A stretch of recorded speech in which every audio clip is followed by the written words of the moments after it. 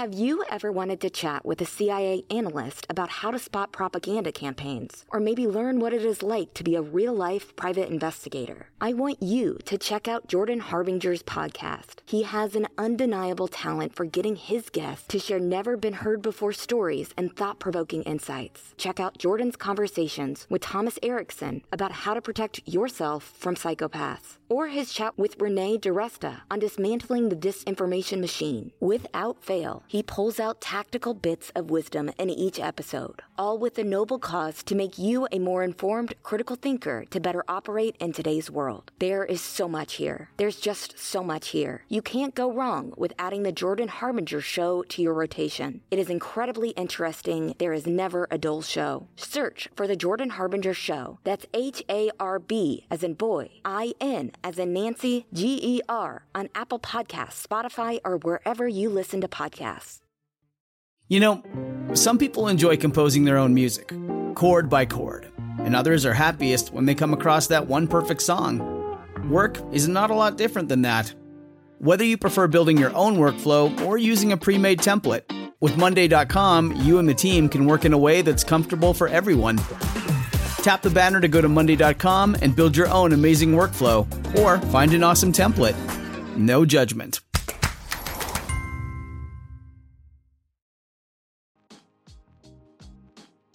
Well, happy Monday. I am even more excited than usual to share this latest Cup of Justice episode with you. Because, y'all, we got to talk to Sheryl Crow, and we had an amazing conversation. Sheryl is not only a Grammy Award-winning singer and songwriter, she's a big fan of fighting for what's right. And much to our surprise, when the trial ended, she has followed the Murdaugh case from the beginning. Sheryl grew up in a small town and watched as her father dealt with the highs and lows of a justice system he deeply believed in and respected. Liz, Eric, and I, and Sheryl, and wow, it's really surreal to say that, talked about how someone like Alec Murdaugh could cause so much damage, the importance of finding justice for Stephen Smith and his family, and how, despite the darkness we've seen over the past 2 years, how hope still exists. Thank you again for your generosity, humor, talent, and insight, Sheryl. We loved you and your music before, and we love you even more now that we've seen what a big heart you have for justice. So cups up, y'all. Let's get into it. Wow. Oh my gosh. Sheryl Crow. You guys, I'm going to start crying. I'm so happy to meet y'all, and I just can't tell you how much it means to me, the work you guys, the work you have put into this for the justice sake of it. And I'm an old lady, so to just see that the young people are holding people accountable, and it means so much to me, not only as an American and as a mom, but as the daughter of an attorney from a small town. I remember that. Yes. And to grow up with somebody who was like fighting, my dad, still, he believes in the justice system. He has fought his whole life to see that it works correctly, and to see where we are now, and that these you rockin' young women who are like doing the research and bringing the truth to the forefront, and however you have to do it. Plus an old man, young women and an old man.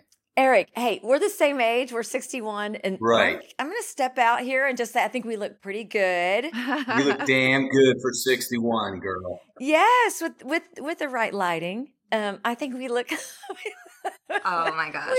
We look at least, we look 58. Yeah. Yeah. Nah, 51. You know? 51. 32. I give you 32, both of you. You guys both look amazing. Anyway, I'm super big fans, and I just appreciate, I just appreciate what you guys not only have done, but the fact that you're so committed to bringing justice. And oh my gosh, Stephen Smith, I've been crying all the way through that. If that were my kid, I have kids, and if that was my kid, I don't know what, I don't know how Sandy's doing it. So I just appreciate that you guys are advocating for her, and that you're, just taking on the system. Anyway, I love you guys. That's all I'm saying. Taking it to the man. Taking it to the man, holding the feet to the fire, where the rubber meets the road, all that stuff, I'm still catching my breath that it's Sheryl Crow. That is literally just, you meant so much to me in college. And I could play your songs over and to the point where my roommates were like, stop, just over and over and over again. Every song hit a mood. And we were talking before this about what we wanted to talk to you about. And one of the things I wanted to talk to you about was writing, because I was telling them about the song Picture and just, putting Kid Rock aside. You get this, like, get the guy's version, and you're like kind of locked in, like, okay, this is what the song is. This is what it's about. Feel bad for this guy, sort of rough going, and he's in love, and then she chimes in, you chime in, and it's like, okay, now the story's different. So it was really helpful as a writer just to, you see those parallels between writing a story and writing a song, and just how you can sort of grab somebody by the hand and say, follow me, listen through the end, and I'm going to get you there, and you're going to really enjoy this. And so I learned a lot from that, just from your songs, very formative. I love that. I was thinking about this the other day because I've been writing a lot, and, I know people are tired of politics. They're tired of the gun issue. They're tired of, people are just tired and stressed out, and our mental health is being taxed. But I was thinking about it the other day. My second record, I put out a song about a kid buying a gun at Walmart, and the album got banned, and it was like a big thing. This is before social media. And I was thinking about it, now I feel like as a songwriter, I can write, the place I go to make my point known are songs. But for you guys as journalists, you're kind of doing the same thing. It's done in a different artfully way, but your messaging, your investigative work is through podcasting. For me, my message always comes through lyrics, because I get a lot of, will you just shut the F up and sing? And, for all of us who are not only curious, but are advocates for what's right, you go where you can to make your voice be heard. And it gets harder and harder to do that. It gets, you get written off in 1,000 different ways. I watch it with journalists, and people are like, oh, the fake news and blah, blah, blah. It's interesting what podcasts have done and how I got turned on to you guys. It's through friends who are like-minded and like, you got to check this out. And my friend told me, this is how it works when you get to be a mom, right? You're standing on the sidelines at a baseball game, and somebody comes over, one of your friends' moms, and says, have you listened to the Murray? However the word gets there, it's the like-minded people that spread the message. And it's kind of like songs, have you heard this girl who blah, blah, blah has written? And, it's generally not the hits. It's the deep cuts or the album cuts where you get to really say what you think. And even though people know you as All I Want to Do or Soak Up the Sun, the people that really know you are the ones that know, the ones that are about what's happening in reality. So yeah, it's an interesting journey, and the Kid Rock thing is really interesting because, he and I are on very polar opposites of the issues right now, but you can meet in the middle where music lives, I love that. And people forget that. Yeah, it's finding your voice. Finding your voice is a huge thing for writers. And I think Mandy and I have had just a whole different perspective on that in the last year and a half, because finding your voice, and then Mandy getting criticized literally for her voice when it has nothing to do with the work that we're doing. It sort of just takes this whole new focus. Okay, I'm going to tell you, they did a Bob Dylan, this is years ago, where he had lyrics left over or whatever, and they went out to several artists and said, do you want to take a Bob Dylan lyric and write music to it? So I did, and I was like, I feel pretty good about this. It's cool, And then I just happened to read this before social media. Maybe it was during, I don't know. I happened to read something that said that I sounded like a cow being given an abortion in a field somewhere. And I was just like, really? Really? I don't even, what does a cow sound like being given? Do we give cows abortions? Anyway, I was just like, how low? Anyway, so I feel your pain, Mandy. I do, but people are going to find any tiny little thing to pick you apart, and especially where the truth lives. You know what I mean? People they don't like you challenging what they already believe. And so they're going to find the smallest, stupidest thing to pick on. And it is the one reason that I'm a social media person sitting here. And she's going to shake her head when I say, I don't do social media because I don't like how mean people are. I'll go to her and say, I read this today. Can we post that? And she'll also give me responses to people. And I say, can we respond? But I can't dig through it because it makes me lose my faith in humankind. So you just don't look at it. I don't look at it, and I've not let my kids have it. My 15-year-old's getting ready to turn 16 in a month. And he asked me a couple months ago if he could have Instagram because he's on the fishing team. Right. And so he has his own private Instagram. And luckily, God bless my kid, he's such a goofball that it doesn't really occur to him. I mean, he's inquisitive and everything, but I trust him because he's sort of out in the, I want to post this big bass fish I just caught, and it's not like he's not that kid. So now my 12-year-old, I'm going to have to go spelunking when it comes to, when he gets social media, because, he cares a little bit more about persona and stuff. But yeah. What hooked you in us? What was the hook for? Seriously, and I'm going to say Stephanie Walton's name because I know she'll be listening to this. She doesn't miss you guys.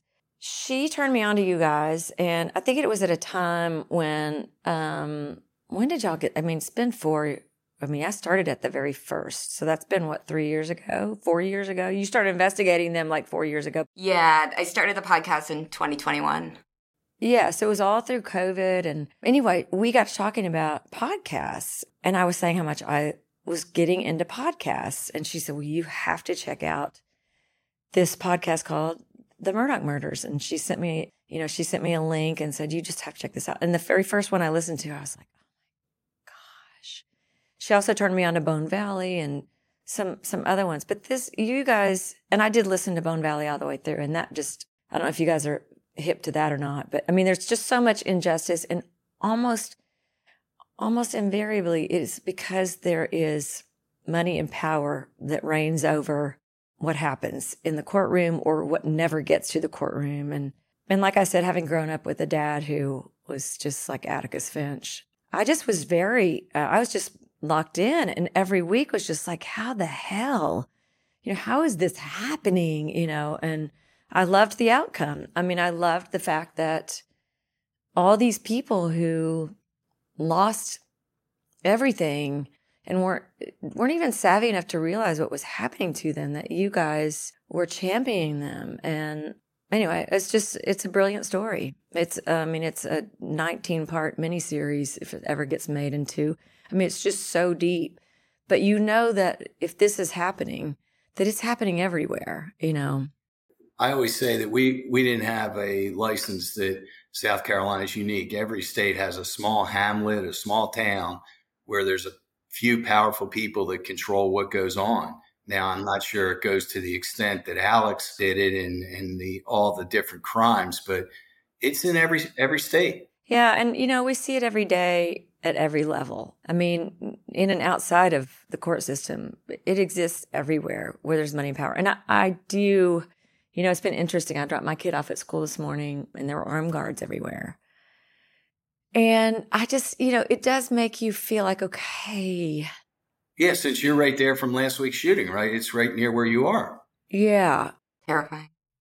It's terrifying. And you do just go, okay, where can you go to exist in some sort of utopian society?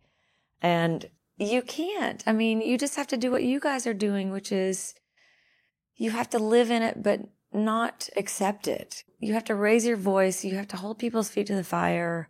It's not convenient to, go to the protest but at the end of the day, you do have to show up because it's not enough to just act like it's not all happening, on every level. And the people that knew what Alec was doing and that were either too terrified or didn't want to lose their positions of power, they have to live with that, and they're guilty. He's sentenced to life, but they're guilty too. There's nothing that brings me more pleasure than hearing Sheryl Crow shaming the people that didn't speak up in this, because that has been one of the hardest things for Mandy and me, is just because we have seen what the fear looks like, but there are, just like you said, people who were more interested in not losing their power, and that's why they didn't speak up. And they have to live with that. And hopefully they will turn that into something good and do the right thing the next time. But one man created all this destruction. And I think the same goes with school shootings, right? It's one person creating all this destruction, but in my opinion, it's the tool that allows them to have this much destruction happen in such a short amount of time. So with Alec, it was always like his tool was his family name, and he was able to do all of this simply because of his family name. Yeah, and I do look at it and I go, okay, so where's the hope in this? And because I have to, Eric, you and I are generationally coming from a different place. I have to look at it from the standpoint of hope because I have little kids. Right. And I look at it and go, okay, so the Lafitte's, for instance. I go, so do the kids look at that and think all that power and money was worth it when their dad's walking around with an ankle bracelet and is getting ready to go to, all that? Do they go, okay, I'm going to follow in his footsteps, or do they go a completely different direction, right? We don't know yet. Right now it seems that they're still on their father's heels, and they're mad at the system, and they're mad at us, and they're mad at everybody except the person that they really should be mad at is their father did this to their family. Right. And I guess my feeling about it is I'm hoping that the next generation of Americans don't think all this is okay. Like they will buck that and go, we're better than that, as opposed to falling into, I got to have money, I got to have power, I'm keeping my AR-15s, or, whatever it is they think looks like success or patriotism or whatever it is, because they're the frogs in the pot of boiling water. I have hope that they're growing up more savvy than we did, and maybe for me came from a small town, everybody was either middle class or less than. There was nobody with big wealth. That now all this big wealth that's so enticing is starting to look kind of nasty. And hopefully our kids will look at that and think, what are we fighting for here? It's not normal to watch your parent go to prison. It's not normal to walk into a school with armed guards. What is our barometer now of what is normal? And do we get back to a point where we go, okay, the justice system can only work if the people around the powerful are willing to take on the powerful at all costs. And that's, this is like a turning point, I think, across the nation because of podcasters. It's not trial by podcasters. It's galvanizing a movement of people going, this isn't the way it's supposed to work. And I'm not going to stand by and be quiet. Right. And what's really interesting is, as we're talking about all of this, like, I can say I hate social media. I can say that it drives me crazy. Liz knows how much it drives me crazy and how much I hate it. But at the same time, it's also an equalizer in society. And it's a tool that can destroy us, but also can improve and equalize things to a tremendous extent. Because I don't think we would have been involved in this story to begin with if people didn't start speaking up in 2019 on social media. And that's where the Murdochs, that's what they couldn't control. They're used to controlling their town, their newspaper, the police, and But a widespread amount of people. And then podcasting is an equalizer too, because guess what? You don't need like a fancy recording studio. You don't need a label. You don't need a big name behind you. You can just get in front of the microphone and say the truth and tell a story. And if you're good at it, then people will listen. And you don't need a lot of money and power for that. That is so true. And, I tell my kids all the time this, and I have told this publicly quite a bit, and my kids don't like it. But so, in Nashville, just like every other city, you have people that stand out and ask for money, right? So we have this thing in Nashville called The Contributor, and there are lots of people that will sell this newspaper for $1, and that's a way of kind of at least working. They're selling something, so that they can have some sort of life, like homeless shelters and that kind of thing. So we always, my 15-year-old is a total empath. Mom, how much money do you have? Well, I think I got like $80. Okay, give me the $80. I was like, $80. And then my one in the back seat, my 12-year-old is like, Mom, he probably is going to walk around the corner and get in his Maserati and drive to his nice apartment. And I'm like, okay, so here's the lesson in that. It's all about intention. Mm-hmm.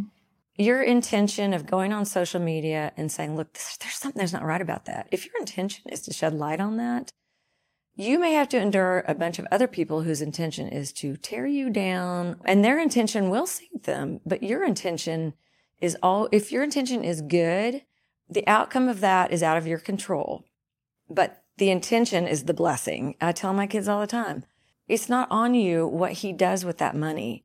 It's your gift that you have the opportunity to give away $80 to a guy who hasn't seen $80 in a long time, right?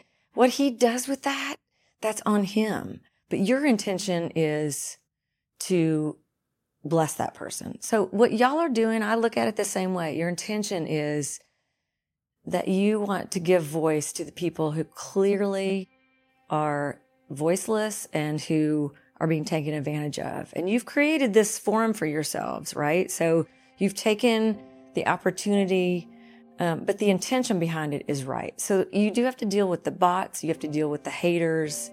You even have to deal with the people that are still aligned with the powerful, who are, just scumbags. But the fact is, your intention is right and beautiful and powerful. And outside of that, that's on everybody else. You know what I mean? I clearly and so powerfully believe in the power of intention. Yeah, I think it's what we do with our talent and how we use it that we can make a difference. But, I'm a lawyer more than I'm a podcaster, and I have never been more scared for our justice system than what I'm seeing now. I mean, we have the greatest justice system in the world. We don't charge people on Tuesday, try them on Wednesday, and kill them on Thursday like some countries do. I'll tell you, I was a chaperone on Wyatt's 8th grade trip, and we went to D.C., and we had this incredible tour guide who had served in Vietnam. He had been somebody who advocated for, I don't want to say policing monies, but he testified a lot before Congress, and then he became a tour guide because he loved history so much. And the first place we went was Arlington Cemetery. And I was so, not just humbled, but so sort of, I don't want to say enraged, but I mean, I looked at some of the people and what they're doing to our government, just even in State of the Union speech, standing up and yelling liar. Right. He was from South Carolina, by the way, Sheryl, the guy who yelled that, the original guy who yelled that. And his son is the Attorney General of South Carolina that was in the Murdaugh case. Oh my. Okay. Here, let me have a little cup of coffee out of my cups up. Cups up. Cups up. Cups up. Cups up, people. Later on, it's going to be like a martini glass up. Yeah, I'm with you, Sheryl. Yeah. That's where I live, okay? We'll be right back.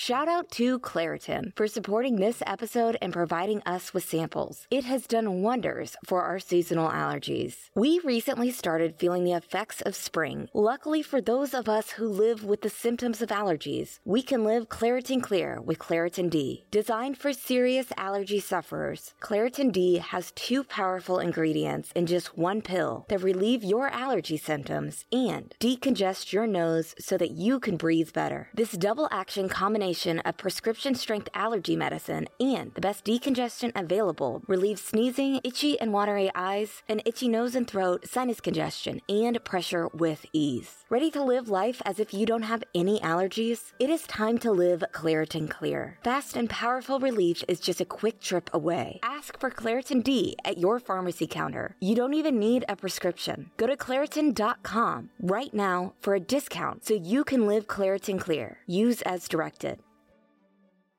Calling all lovers of mystery. Prepare to don your detective hat in June's Journey, a free hidden object mobile game that delves into the captivating journey of June Parker, a self-proclaimed detective on a quest to unravel the mystery surrounding her sister's untimely death.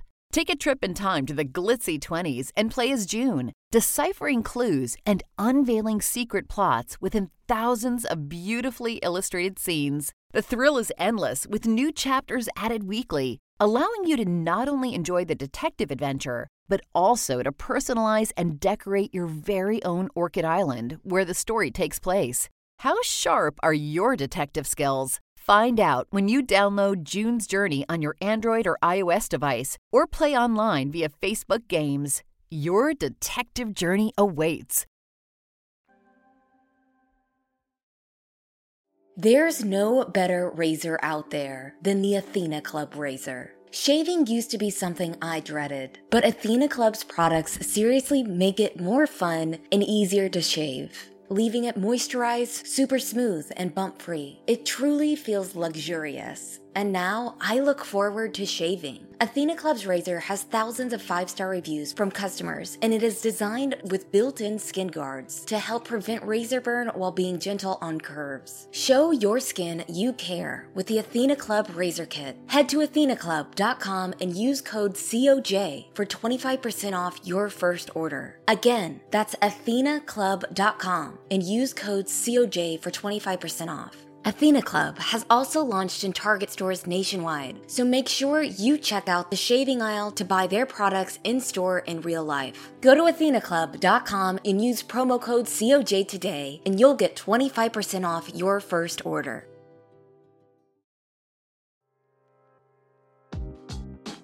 Everybody needs to drink from the same cup of justice. Yeah. That's how we got our podcast. Cups up. Cups up. I said it at Alex's first bond hearing. I said to Judge Newman, I said, you better make him drink from the same cup of justice that everybody else did. And the next week, Mandy, Liz, and I said, boy, that would be a great name for a podcast. Well, it's I don't miss the Cups of Justice podcast either. My kids were like, when the court case, the 6 weeks that it was on, I would have it on all the time. Like I'd have it in the car, and my kids was like, Mom, we're worried about you. You're like obsessed. Right. Were there any moments during that though? Yeah, what was your favorite part of the trial? Did you have like a favorite person? Well, I mean, I love Judge Newman. I mean, I loved what he said in the end. I loved the way he handled the whole thing. I loved the lessons at the end that he gave everybody. I mean, it really does,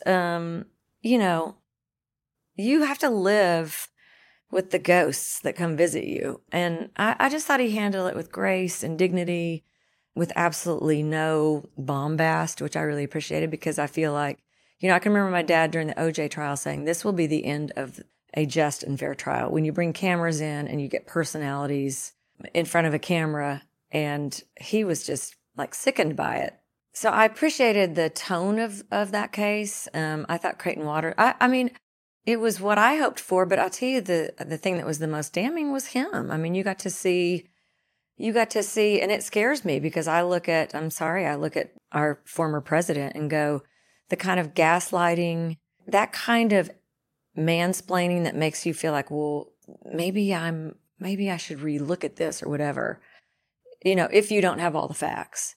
I mean, it's scary. Sheryl, he's getting love letters in prison now. Good for him. I mean, I don't know. It does. What the hell? I know. Let me tell you what. There are crazy people everywhere. There are nice dressed, BMW driving, voting Americans who are not willing to look at what is happening to us. You cannot justify some of the stuff that's happening just because you're aligned with a party. I mean, you just can't. I mean, and used to it was easy. It was like, okay, so this party doesn't want to pay as much taxes, and this party wants everything to be socialized. This party wants this, that party. The reality of it is we're so divided now because we're listening to some real bad people, real bad people, Right. Some idiots. And we're aligning ourselves with who we're against as opposed to who we're for. And that's where I get into the fear for what the future looks like. But on the same token, I mean, I feel like there is a lot of hope there because, and I'm with you, I always have to look at the bright side, otherwise I'll go crazy. So I think the bright side in all of this is that like a lot of the worst people that I see on the internet are a lot older than me. A lot of like, sorry, but baby boomer generation is really, really mean online. And it's hardly ever younger people. I feel like the younger, like you said the word gaslighting, and I'm sure you say that and mansplaining, and I'm sure you say that to your kids. those words didn't exist when I was growing up. Like, we just thought that was the way that the old men talk to people, and that was that, and that we just all had to accept it. But at least these kids know how to, like, call it out. And narcissism, I didn't know what a narcissist was until like 10 years ago, maybe. Until I got engaged to them. I'm kidding. Uh-oh. But like those terms were never. I'm with you. I think, like I said, sadly, our kids are growing up having to they have to really think about like what's going to happen to them. I'm hoping that they will see the example of some of their parents and go, that's not how I want to be. That's not what I want to do. That's not the way I want to speak. That's not the way I want to treat people. I've always said modeling is the most powerful thing you can do for a kid. But I also am hopeful that some of the modeling that we do changes the way our kids look at the world by virtue of the fact that it's not working for their parents, that they're more thoughtful, that they're having to, certainly they're more savvy. They're having to navigate the world through cell phones. They're learning already how they're being manipulated by algorithms. That's part of they're growing up with it. I'm still trying to figure out how to work my cell phone, and they're so savvy and they're able to call things out and to delineate between reality. And so, yeah, I'm hopeful too that they're going to like the environment, guns, hate rhetoric, division, all that stuff, that they're going to be able to look at that and go, okay, wait, we're going to work together. I do see your son's generation as being a kinder one, quite honestly. I hear kids their age saying things that are just so much more profound than as Gen X. I just never thought that way. So I do have hope for the next generation, as grim as things do look. And like Mandy said, we wouldn't be where we are today.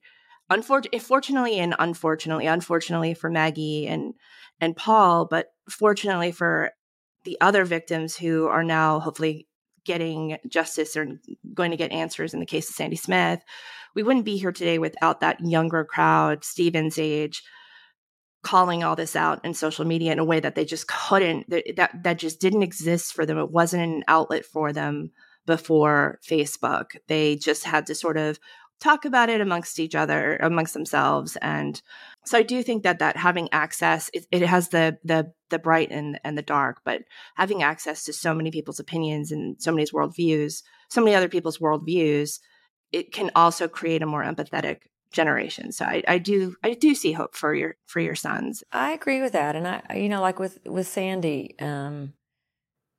I think what's permeating everything right now where Sandy is concerned, where Stephen's concerned, it's humanizing. You see this mom who for 8 years has been, just grappling with the grief of not only losing a son, but not having the opportunity to even really know what happens. And I feel like because of what you guys are doing and because of the story, because of the opportunity that she's having to speak as a real person, as a person who's still in mourning, who's painting a picture of a darling boy who was well loved, that somebody is going to come forward. I just feel like it's the weight of knowing what really happened to him, hopefully, and with Sandy and how much people are loving her from afar, all over the world, that the weight of that will compel someone to speak up.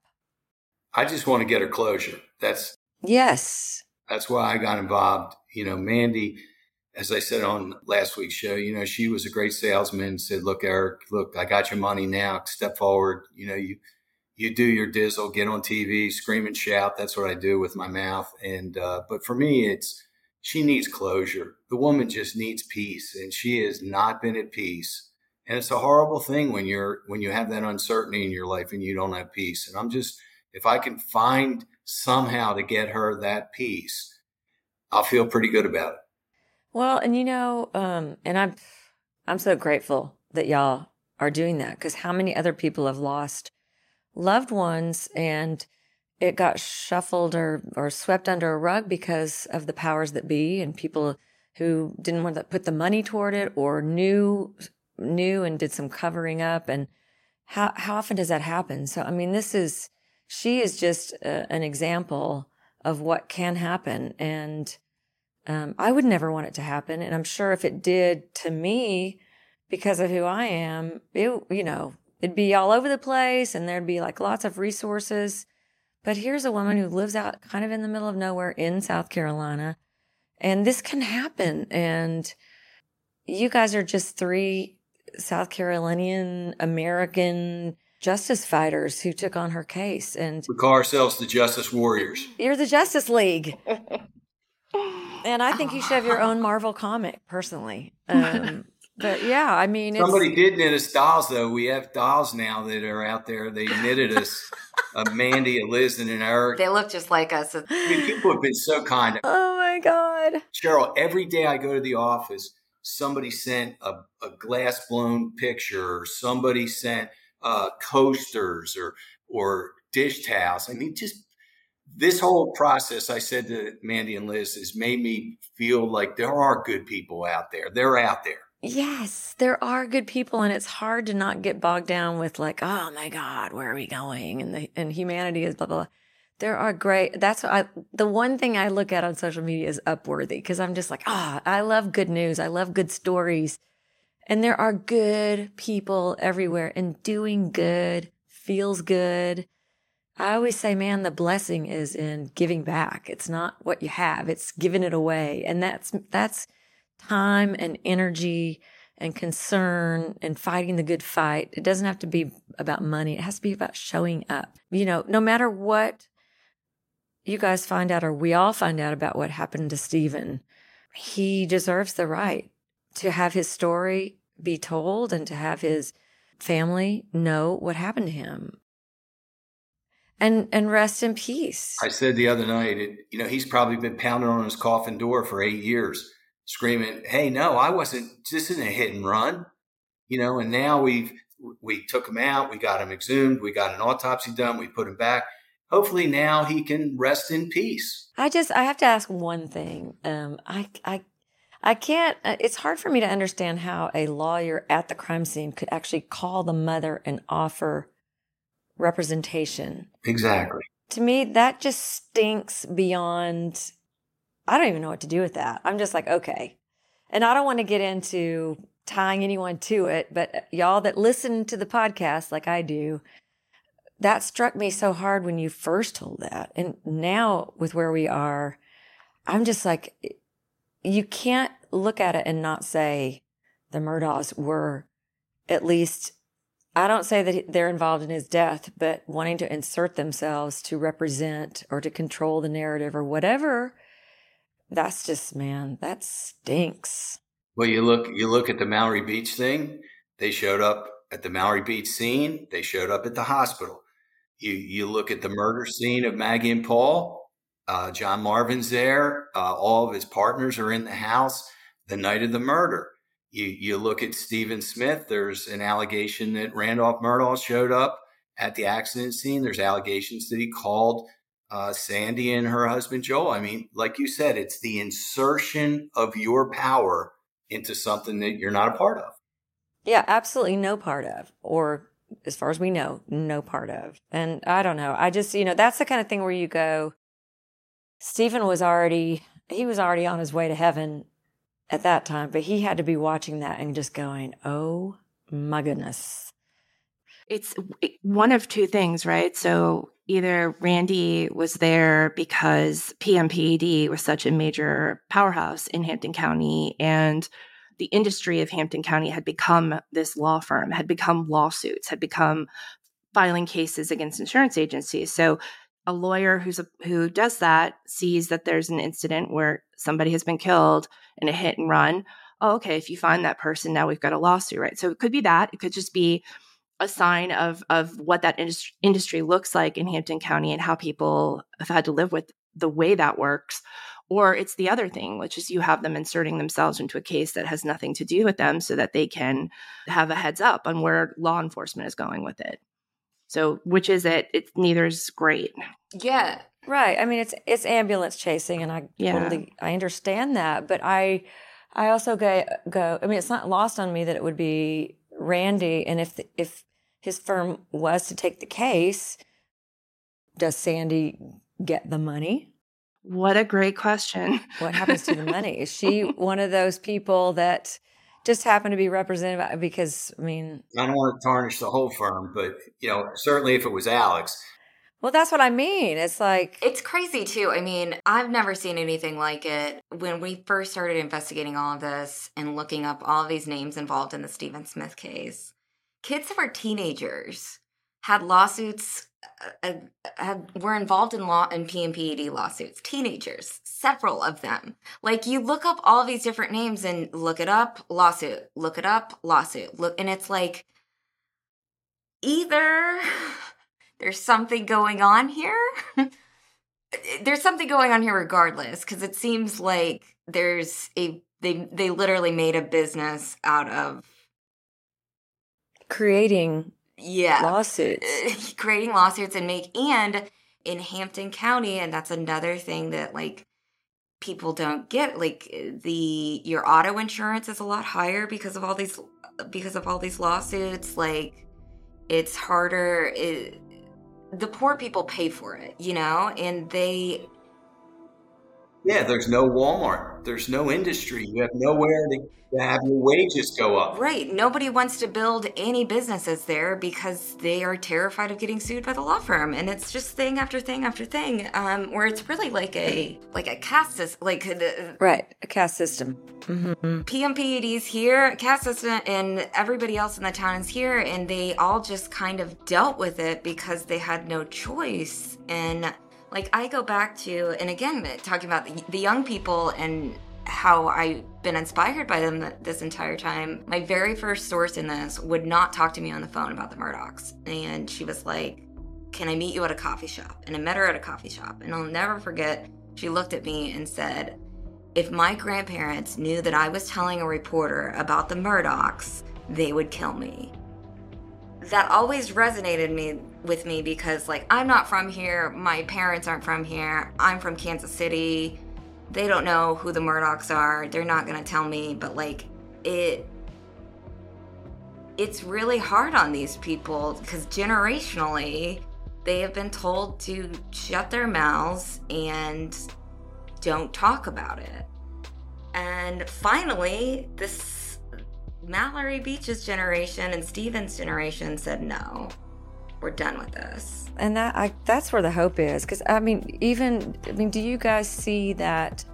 Do you feel like anything now that the practice or that the way it's always been, do you feel like it can change now that people are going to wake up and go, oh, so we're actually living in almost poverty with no opportunity here because of the way this whole thing is set up, and now they're hopefully going down, or perhaps some of the people that are in that law firm still are good people and will do something to lift up their communities. I mean, do you see any upshot or any kind of change coming on, or is it just the way that it is? Like industry won't even come to that area, or kids won't move back?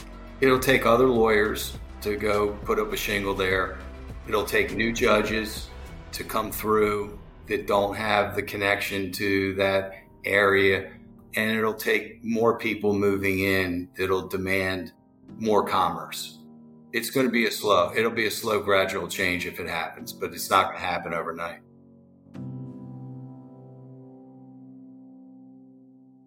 And we'll be right back. I love this time of the year. When the weather gets warmer, I get to see my friends and family a lot more often. Whether we're meeting up for a pool party at the house or David's barbecues or spontaneous get-togethers, I always love to have great wine on hand to share. That is why I love First Leaf. As America's most personalized wine company, First Leaf takes the guesswork out of wine selection. You just answer some quick questions about your likes and dislikes, and their experts will curate a selection of award-winning wines tailored to your taste. I love sharing great wine with my friends and family, and I know you will too. So give First Leaf a try. Head over to tryfirstleaf.com/COJ to sign up and get 50% off your first 6 bottles of wine plus free shipping. That's tryfirstleaf.com/COJ to get 50% off your first 6 bottles plus free shipping. Try firstleaf.com/COJ.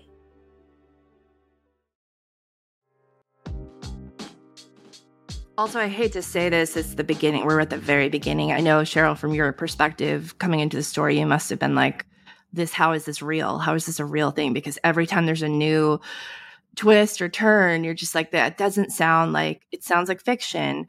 But this is just the beginning. And there are a lot of people that still have yet to be held accountable. And I think that the Office of Disciplinary Counsel, us putting pressure on them to continue, just because Alec is now going to be in prison for the rest of his life. That's amazing. And that is a huge first step. But there's, like you said at the very beginning, there's other people here of power who didn't want to lose their position by speaking out. And hopefully now they can.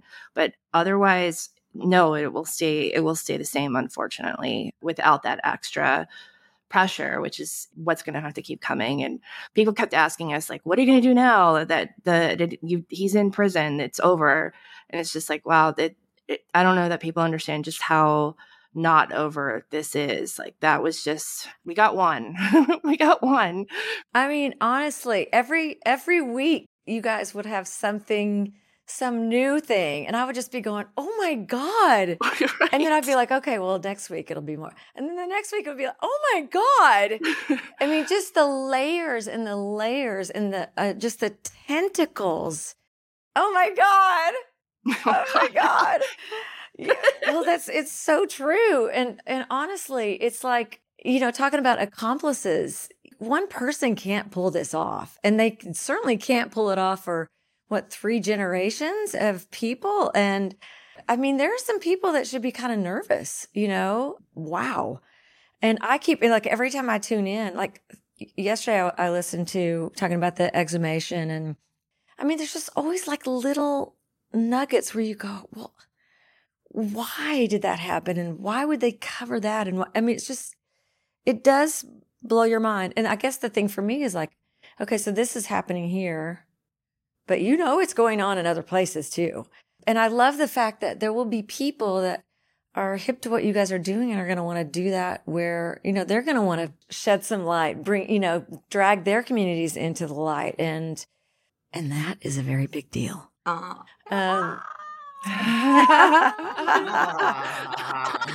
a big deal. You need to write a song. I'm going to write a song called Soak Up the Sun.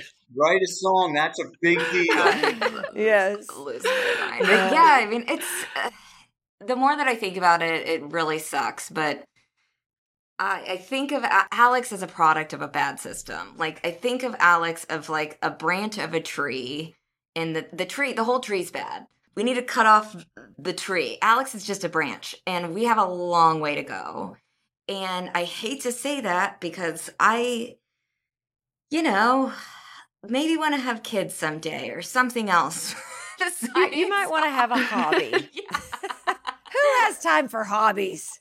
There's a thing in the law called fruit of the poisonous tree. Sheryl probably heard her father talk about it, but Alex is the fruit of a poisonous tree. And it's just... And a very enticing fruit to a lot of other people, that would fall in line. It's low-hanging fruit for sure. But it's true. I do, like Eric, because I grew up I remember my dad had a lawsuit.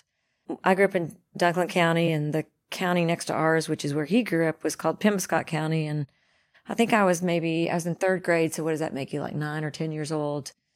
Young lawyer, took on this case in Penobscot County to represent, I guess, in their voting system, they'd had a whole bunch of people come in and stuff the ballot box with dead people. And I mean, it was, and I remember coming downstairs about 2 a.m, which for a little kid is like, and my dad was asleep on the couch, sitting up with a shotgun.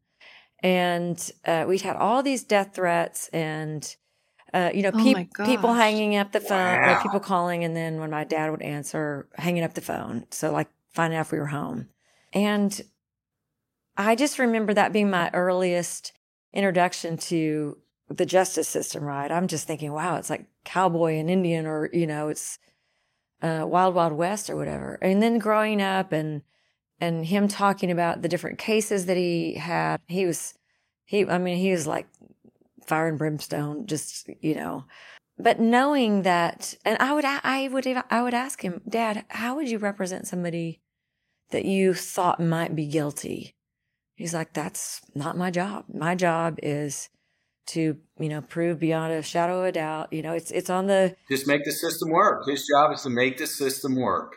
The way the system works is to be proven beyond a shadow of a doubt. Everyone gets their day in court, fair representation, da-da-da-da-da. And I think that's why it's been so profound to me what you guys have done, because how much longer could this have gone on? And it all stemmed from the beginnings of your podcast, where you started just shining a light on all these people who were not getting their day, not getting the money that they deserve. They'd still be doing it. It would still be, I'm convinced it would still be happening.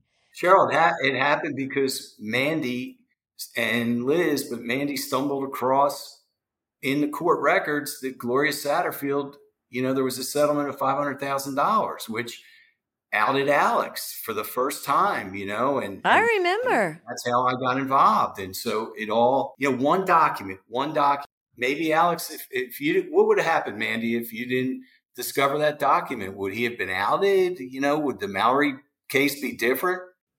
I don't want to know. I don't. I know, it's true. You don't want to know, because honestly, I remember when I was listening to it every week and thinking, this has got to be making some people nervous. Oh, yeah. You know what I mean? Because it wasn't like you were just posting, to your family and friends. This was like, I'm speaking up. And that is total bravery to do that. I don't think, that cannot be overstated. Total bravery to put yourself out there, because, hey, the world's not a safe place. I'm sure you guys have had death threats and and not being able to sleep, just with the weight of knowing what you know and feeling like, I've got to continue with this until something changes. And just the bravery and the courage that goes into that. I just am, I'm in awe of you guys. And I hope to goodness that you can act with some self-preservation and find some joy outside of this. I hope you're getting massages and body work and, because it's very stressful. It would be stressful to me after I would hear something that you guys would, like the newest thing, and then the next newest thing, and the next newest thing. And I would just be driving around like, oh my God, it's just, it's not fathomable. And the fact that you brought it to Judge Newman. You literally dragged it to Judge Newman with your first podcast. It landed finally in court. Thank you. Amazing. Yeah, we could not have asked for a better judge too, because, the O.J. Simpson case with the cameras, I totally agree with that, because it was such a, it was just a circus. This was a circus too, for sure, but it kind of worked in the opposite way. Here, we needed those cameras because the more people that were watching, the safer Mandy and I personally felt, I believe. Like, it just felt like we had so many more people who saw the things that we were seeing in this sort of vacuum. And because they were now seeing it, it put it on them as well. So people that were speaking out about it sort of like shared the burden of knowing this and seeing it, and the peril of what the outcome is going to be. It was sort of shared by all of us. So that was really awesome. That used to get me, like, during the trial, it get me really choked up just seeing all the reporters outside the courthouse and knowing that they're now sharing this burden with us in a very real way.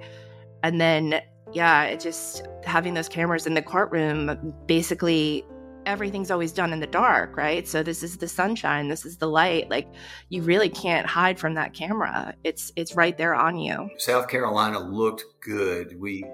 Alex did a really good job of bruising our state and certainly tarnished my profession. But I think Judge Newman wasn't Judge Lancito, and Creighton wasn't trying to become a personality. And even though there was some moments with Dick and Jim, they did a good job. They hard lawyered. There was really good lawyering. And then when it was over, people were peaceful. There wasn't a riot. Nobody disliked somebody just because you thought Alex was not proven guilty or Alex was guilty. I think we showed that you can have civility and that the justice system can work. Yes, I agree. And I felt so, and I know you guys must have felt this way, just relieved, not only with the verdict, but the fact that it seemed like we could all hold that. If it, for a long time there, I thought, oh gosh, I bet this is going to be a hung jury. Yeah, I did too. But my fear was that it might come back not guilty. And I don't know how we would have all held that. Yeah. Now, we didn't see that. None of us saw that, though, I don't think. No, but I did have my passport ready. Oh my gosh. I want to ask you guys a question though, because this is just my little tiny analogy, but my first two Grammy ceremonies, I was nominated and I had worked and worked and worked. I mean, I studied music in college. I'd schlepped my gear all over the place. Before I was 30 when my first record came out, I was not spring chicken. And so when I got the Grammy the first year, or I won 3 Grammys, I got on the tour bus and went straight on to the next gig and didn't really internalize or hold that award because, I don't know, I just didn't let myself. I was just like, well, I am into the work. I've got more work to do. And have you guys been able to just, for a minute, celebrate the profundity of what you've done here? I mean, if there was a Pulitzer Prize for podcasts, and is there a Pulitzer Prize? Well, so I feel like they need to create, just like in every other forum now with the internet, if you've got great journalism happening, and in my mind, better journalism happening without the pressures of having big pharma advertising you and, having some sort of agenda that you have to push because you're beholden to. I mean, the best journalism now is happening where you're not beholden to anyone, and it should be awarded, and there should be a Pulitzer Prize for you guys. But are you able to just at least for now and again, celebrate yourselves just even a bit? Eric is shaking his head no. Now, I believe in the Nick Saban rule. You get 24 hours to enjoy your victory, and then you got to soldier on. You can't rest. So, can you do 2 things at once? Now I'm knee deep in the Stephen Smith. So Alex is such in the rearview mirror, and but I did a good job for Gloria. I did a good job for the Plyler sisters and Jordan Jenks and a whole bunch of others. But now I got the same pressure. I got to get a good result for Stephen, and then I have 150 other clients out there that I got to do it. It's just, we soldier on. That's what we do. We just soldier on. But yeah, we did have a tear and a smile. I remember when we were in the trailer after the verdict, but work goes on. I have kids. I have a daughter who's a surgeon, a son. I got to worry about them, and you have children, and we soldier on. Yeah.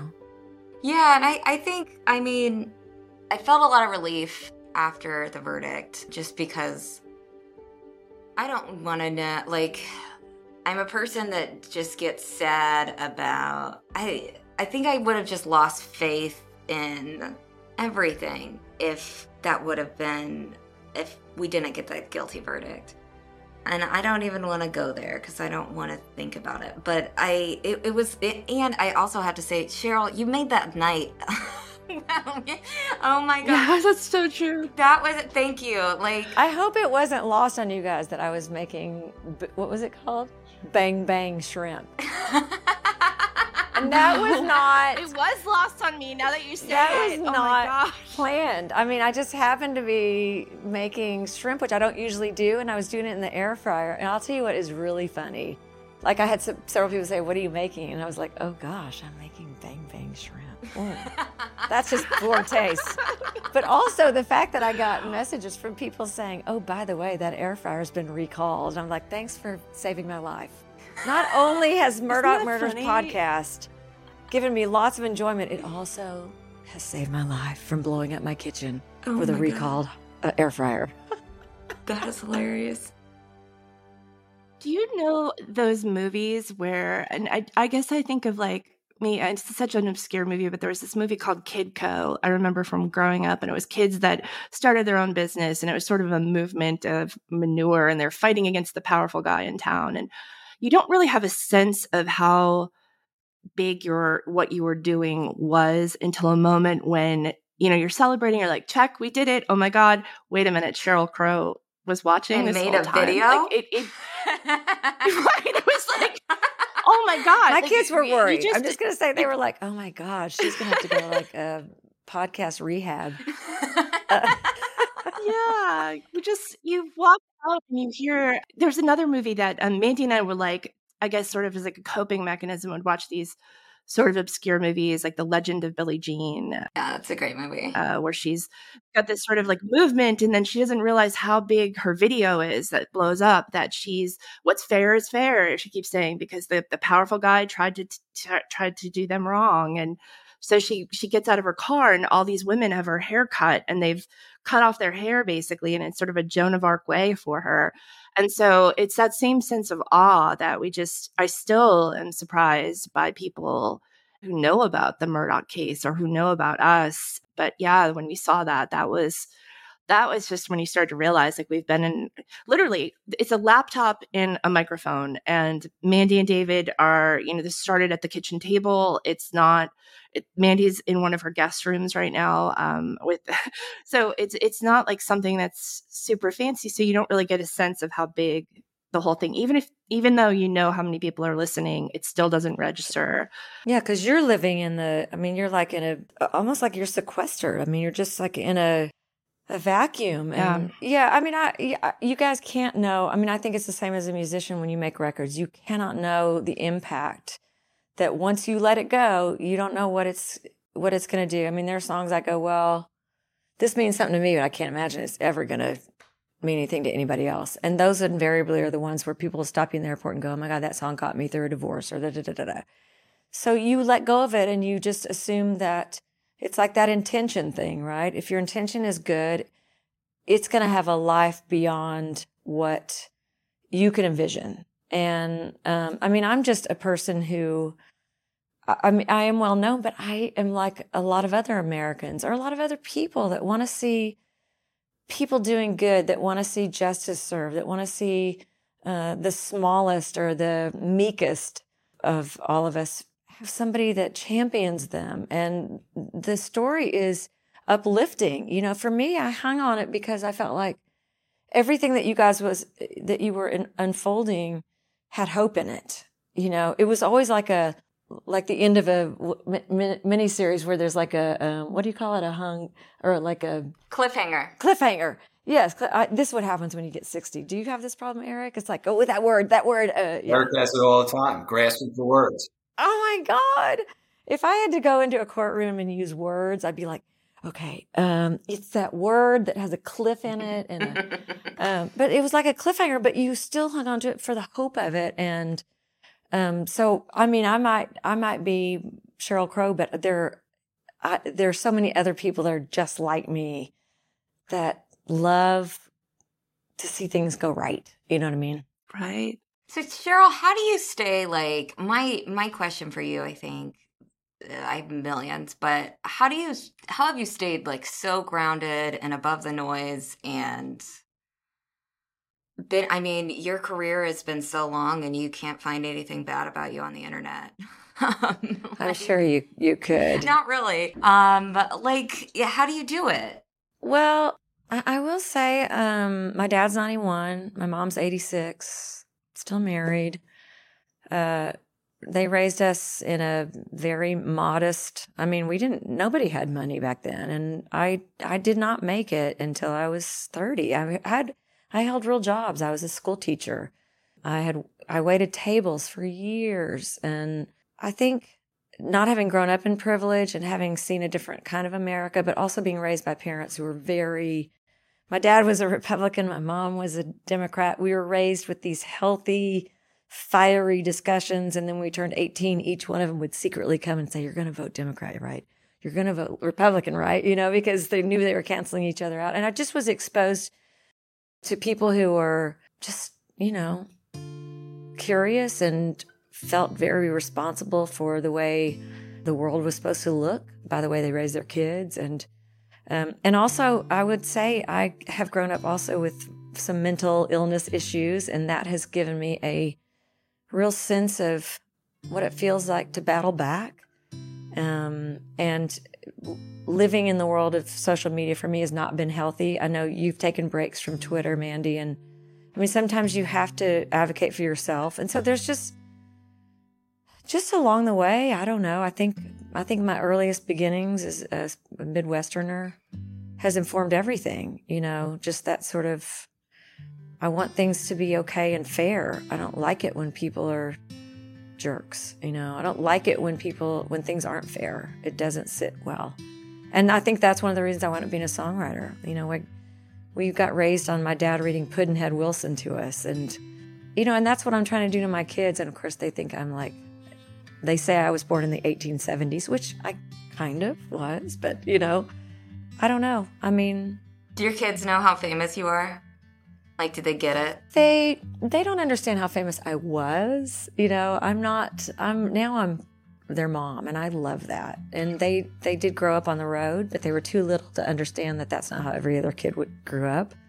But like, I went to them and said, look, I'm going to be outspoken about this gun stuff, and I want you guys to know that. And you go to a conservative school with a lot of families that support Trump and who are very adamant about Second Amendment rights, which I'm not opposed to them. I just think there are sensible gun laws we could pass, but not going to happen in the state of Tennessee. But I said, I'm going to be vocal about it, and I want you guys to know that, and I want you to be okay with that. And we had some hard discussions, and they will ultimately decide who they are and who they want to be in the world and what they want that world to look like. And I think that's how I was raised, I love that. We've taken up so much of your time. I know, we really have. Oh my God, I love you guys. I feel like you're my family. You're sweet. Aw. Just want to let you know what time Easter dinner is in case y'all are going to come. Oh my gosh. Amazing. I know. Actually, yesterday I was like, oh my God, it's 5:00. Where's the podcast? I mean, I'm a little bit Jonesy about it. I'm like, oh my gosh, I need so like a fix. We promise you we're not a one-hit wonder. No, I don't think that. And I really am very serious about like a Pulitzer or something like that. Because I think we've gotten to a point now where it's too easy to say, okay, the press is fixed because they're so sponsored. I love that there are people like you guys, and you are young. You're of a different generation that are now leading the fray, but also exemplifying what it means to be a serious and thoughtful and super responsible journalist. And Mandy, I love that you are also exemplifying what it means to be courageous and to take on the system. I mean, you're just one lone young woman who was like, I can't stand to be quiet about this. I need to find a way to lift up humanity. And I mean, to me, that is the message of living, is to look around. I tell it to my kids all the time. Your only job is to look around and say, where can I help?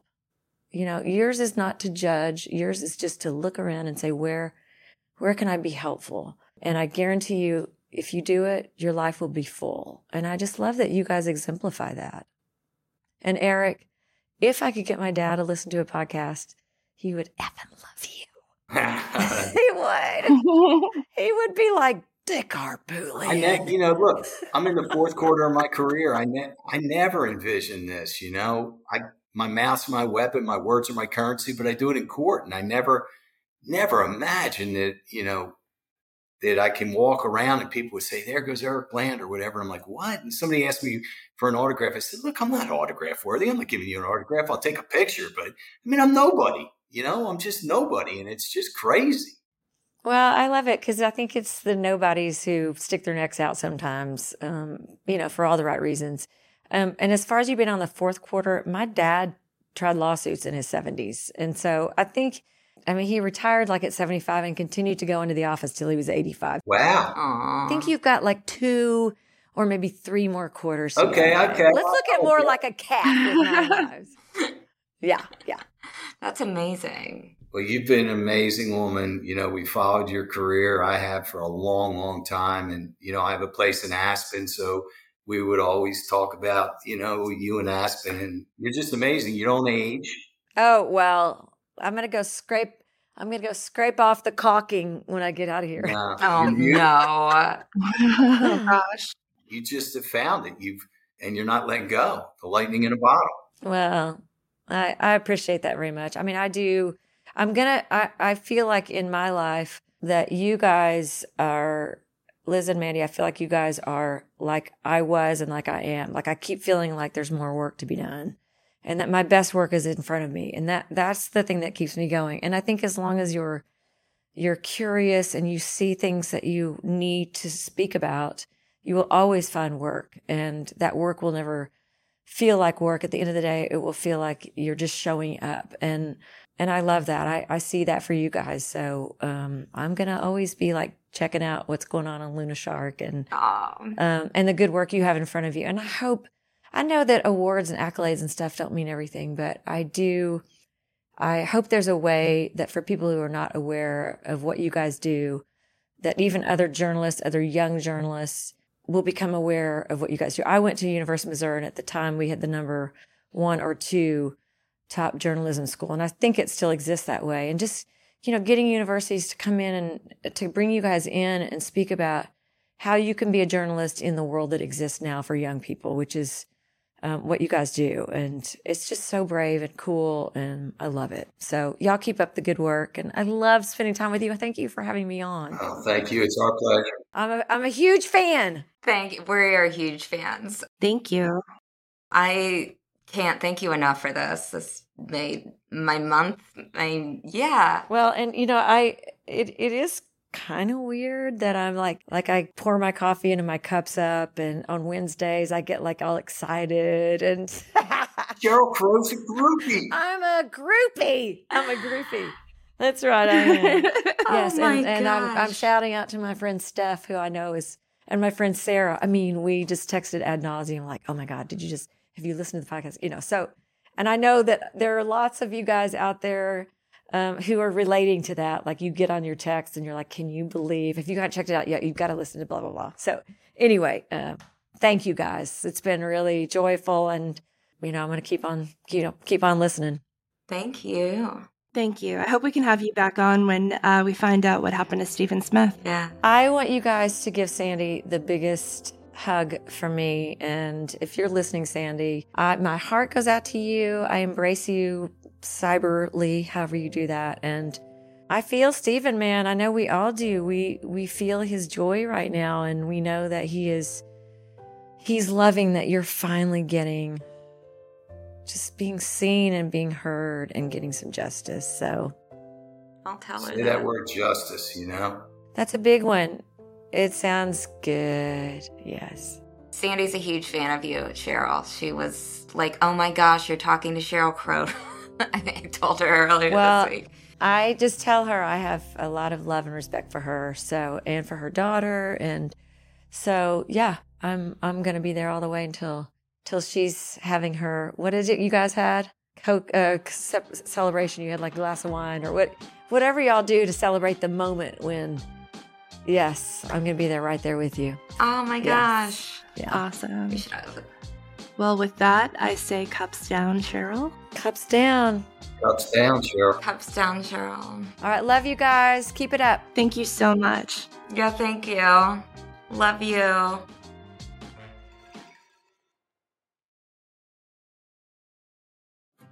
This Cup of Justice episode is created and hosted by me, Mandy Matney, with co-host Liz Farrell, our executive editor, and Eric Bland, attorney at law, aka the jackhammer of justice. From Luna Shark Productions.